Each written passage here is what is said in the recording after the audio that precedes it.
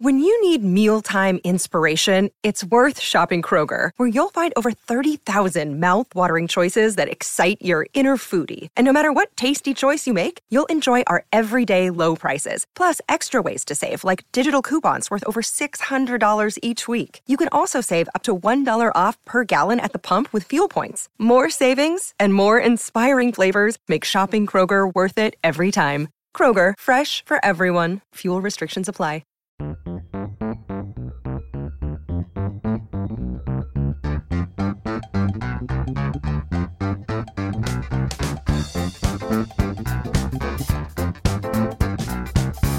Hello and welcome to the Analyst at the Cricket World Cup. And by the way, this week's podcast is brought to you in association with Cricket 19, the official video game of the Ashes, which of course is coming up later in the summer. For more information on this fabulous game and to purchase it, please visit amazon.co.uk.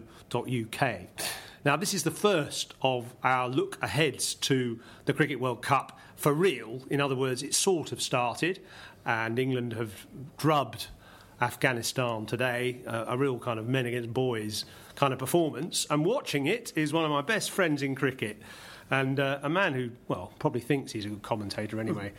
Ian Smith, the former New Zealand wicketkeeper, of course, on Channel 4 for years as well. And you host rugby, actually, as well as cricket back in your home country. Good to have you. But what about England? You're quite impressed with them. For a guy who's often been quite cynical about England, this time you're quite impressed, aren't you? Well, you're right, because a few years back I did have a bit of a crack at English cricket when I was working for Channel 4. I thought that you probably wouldn't win the Ashes for quite some time, and that proved to be right. But now, really, I guess, since their poor performance at the last World Cup, where England were not up to scratch, their ability to turn it around under the leadership of Owen Morgan and the style of cricket that they play, which I think began when New Zealand were here last time. Yeah. And there was a really massive, high-scoring series. I think England was 400 at Edgbaston. And they've just changed their approach. And I believe that Owen Morgan and Brendan McCullum are close friends. So, in fact, I think Brendan McCullum spoke at Owen Morgan's wedding. Yeah, I think you're right.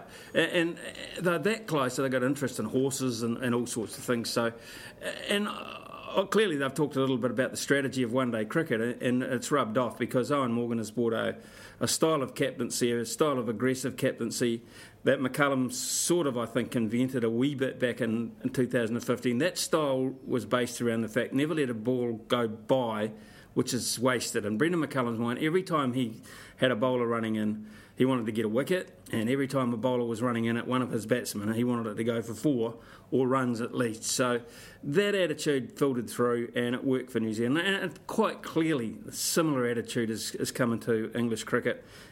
But you've got to have the firepower to back that theory up. It's all very well to say this is how we're going to play, but England have got an amazingly powerful side, which I think have almost got no faults. And I think that if they get it right throughout this tournament, I think they win. There you go. It's typical of a Kiwi to still try and claim credit for England's resurgence. But I totally take your point, actually. And I remember talking to Brendan McCullum on that very tour, 2015, just after England's disastrous performance in the World Cup, and of course New Zealand getting to the final and not being able to get over the line. But I remember talking to McCullum and him saying he wanted to bring through the idea that when you open the curtains in the morning and you look out, it's a sunny day and you're going to play cricket. And that's the feeling he had as a kid, or even as a teenager.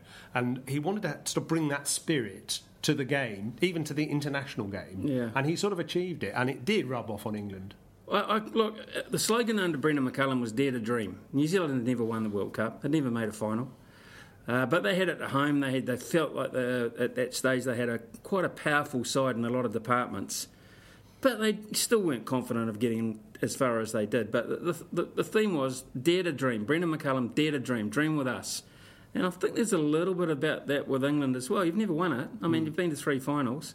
You've never won it, and it's been a long time since you've been serious contenders. So there's an element of Dare to Dream about this from England's point of view, I believe. Now, let's just look a little bit sort of on a parallel line, in a way, something you know very intimately about, the All Blacks, who frequently come into tournaments as the favourites and invariably win those tournaments. I mean, World Cup winners and so on in rugby. There's a way they deal, or probably a number of ways in which they deal with handling that pressure. What is it, and could England learn from that? I think one of the things you've got to be, and I was lucky enough to follow New Zealand's campaign throughout the UK when they won the World Cup 4 years ago. And I only focused on All Black games, which gave me a lot of time to sit back, and we stayed in a lot of the same hotels. And what I saw about the All Blacks was a very inward-looking bunch of men. Within their structures, they didn't go outside the square too much. They knew what their roles were. They knew that they had a side to win it if they followed those particular roles that they'd set out for themselves. So I believe that's what England have got to do. There is a similarity, there is a parallel, because you know you've got the firepower to win it. Your biggest problem, I think, is you're playing at home. It's an advantage, but it can also be a disadvantage because the levels of pressure upon you to come up with the goods, this England side will probably have not experienced before. Sure, they've been a good side away from home, but this is massive for them. And for each of them in their own individual careers, this might be the last chance saloon, a lot of them, with a power pack side like they've got. So they've got this pressure of having to deliver. And I don't know if you can you can't put a dollar price on that or a pound price on that, but what kind of price can you put on it? The ability to handle it certainly is a very, very valuable commodity. And that's why I say the All Blacks were very inward looking, and they made sure that everything they did was within their group. Whether they train, whether they play, whether they mix socially, whatever, they kept it just for that 6-7 week period of your life. You've got to do that. And I suppose in a way that's why a decision like releasing Alex Hales from the group was important, because it emphasised the importance of being a team and working for each other and so on. Is another sport that, again, is close to your heart, and a sportsman who dealt with pressure in a particular way, Tiger Woods. I remember hearing a story from Justin Rose, who played with Tiger in a final round of a tournament, and he said Woods, who was leading that particular tournament, came to the tournament on the last day and was incredibly relaxed and didn't put himself under too much pressure. What he said was allowed the round to come to him, and then gradually, as he got closer to winning that last final round and therefore the tournament, he really sort of focused and he narrowed his whole approach. But for the first half of it, you know, he was able to relax. And I suppose if you put yourself under too much pressure, you get too tense, and then you aren't allowing your natural ability to flow. Yeah, that's so you've got to get a balance there. That's external. You know, that's external, but you can control external, as I said, by making sure that as a unit you're looking at each other inside rather than outside. And I think there's a bit to be said about that. I like that England are playing South Africa. A lot of people would say, gee, that's a dangerous first game. I think it's a terrific first game for England. It would have been worse if they'd have struck Afghanistan in this kind of mood today, because whilst they would have won comfortably, would they have felt like the tournament had started? Would they have felt like they've achieved anything?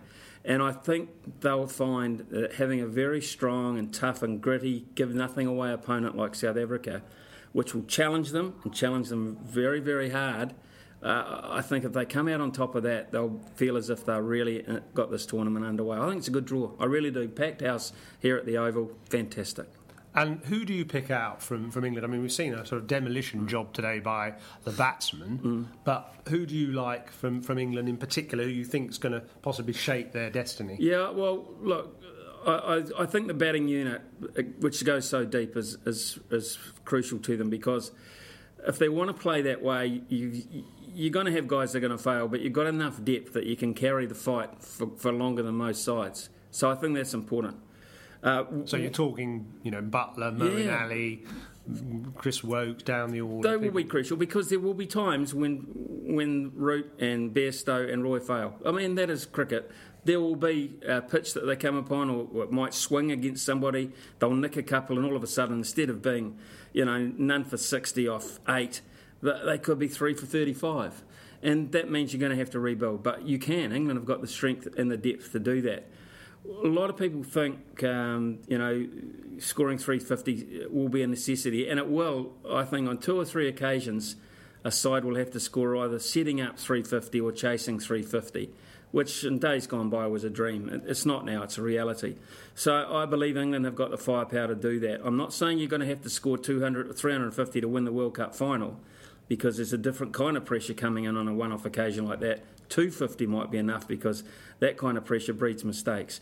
Look, I think that they're best placed because at the end of the day, cricket's always been about who scored the most runs, to be fair, and I think they look best equipped across the board to do that. And they have got they've got a well-balanced bowling attack. You know, you've got a very good leg spinner. You've got a right arm off spinner. You've got a pace attack that can use the new ball well. And Archie, you've got some genuine firepower. The balance looks absolutely ideal. And I know I'm heaping so much pressure and so much favouritism on them, but I just look across the board, and I think that they have got the firepower and the balance to do it. Having said that, they've never won it before. Australia know how to win World Cups, and now that they're re-galvanising, for better or for worse, they've got those two guys back that were ostracised, and so they should have been, but they're back, and they know how to win. And that's a hell of an asset. What about your own country, just briefly?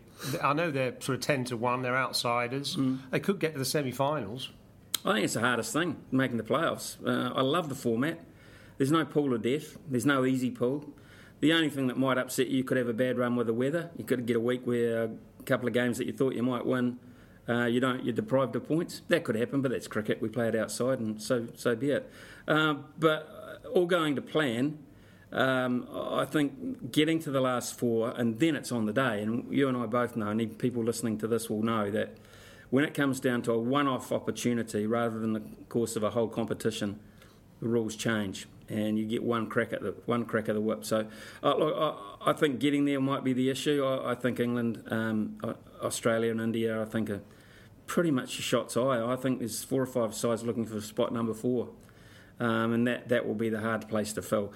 New Zealand's got a well-balanced side too. I mean, you know, there's a great saying in sport: you got to lose a final before you know how to win one. Well, they lost the last World Cup final, and a lot of those personnel are back. And no McCullum, no Vittori, 2 senior players, no Grant Elliott, the magician. They're not here, sure, but they still have a nucleus and Southee and Bolt. And they've just beaten India as well. And they just fixed up India very comfortably the other day. I know it's a warm-up game. It was, but, you know, you can only play what's in front of you, and they completely outplayed India that day. They looked more interested, and they played that way as well. So they've got the key players to me, Southee and Bolt. If the ball swings, big asset. Top of the order, Guptill, who plays very, very well in England. I mean, you and I have both seen him score real big runs over here. He's a real trump card. And then you've got your Williamson-Taylor factor, which is the experience. Outside of that, you have a side which, to be fair, 3 or 4 of those guys on form. I quite like Mitchell Santner as a cricketer, actually. He's not a bad cricketer, but to me, he hasn't stood up and said, I want to own a game yet. He can do both. Bowl and bat I saw him win an IPL game. Actually, he hit a 6 off the last ball off Ben Stokes. And I know you're going to go, well, it was only IPL, but there was a bit of pressure there. But I take your point. And you're here commentating, obviously. Are you commentating on the final? Don't know. I think I I'm suppose here. you will if New Zealand. If New Zealand are here, I would imagine I'll be there. But if not, I mean, there's 3 Kiwis over here. We've got myself and Simon Dool and Baz. And aforementioned McCullum. Brendan McCullum is here, who's not done a lot of commentary, but of course his knowledge of how to play this game and how to make it work will be invaluable in the commentary box. So, who knows? I think this is my 5th World Cup in terms of commentary, and I played in 3. So. That's 8 World Cups. We can't get rid of you. It's 32 years of your life. You'd think you'd find something else to do, wouldn't you? And who are you actually looking forward to commentating with the most? Well, look, you know, it's a changing world. I look at that commentary team that they've assembled, and I'm the second eldest. My God. Thank God for Mikey Holding. That's all I can say. So Mikey and me are senior statesmen, I guess, and then, of course, Mark Nicholas is in the group. Love working with Mark. Very professional. You and Athers have a sort of bit of a love-hate, don't you? Atherton and Hussain Nasser, and I call him Beaky for Hussain, obviously, and Atherton's got the body of a 930-year-old, so he's creaky. So Beaky and Creaky and me, and they call the sneaky. They call me sneaky. They call me the incredibly wide third man. So we have that rapport that we have. But hey, look, it's like a reunion when you come to a World Cup. as much as it is for players, it is for commentators as well. And there's a women's influence that I haven't worked with in terms of Mel Jones and Alison Mitchell and Ishigawa, so that's cool, and the world of commentary is changing in that regard in all sports, which is fine. And then of course you've got your Ramis, Rajas, and your Wazir Makram, Michael Slaters, and your Michael Clarks, and they'll be under pressure, of course. Hey, look, it's just fantastic. Sean Pollock, Graham Smith, terrific players and great blokes, and you know what it's like in a commentary box. You form a great rapport over the years, and it's social, but come the game day, just like the players, it's business.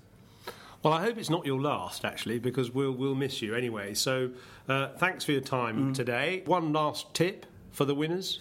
Yeah, look, if someone said to me, here's £100, I'll put 90 on England and 10 on New Zealand. He can't ever get away from a commentary stint or a podcast without mentioning his favourite country, of course. Anyway, I appreciate your time and your thoughts, and it's great to have you here. I have to kind of say that to your face, I suppose. To me, coming from the man who put the anal into analyst, that's a real honour. I'm proud of it. Yeah. I'm proud of it. Anyway, thank you very much for listening. Of course, it's England against South Africa here at the Kia Oval on the 30th, this Thursday. We'll see then if England can deliver on all this potential.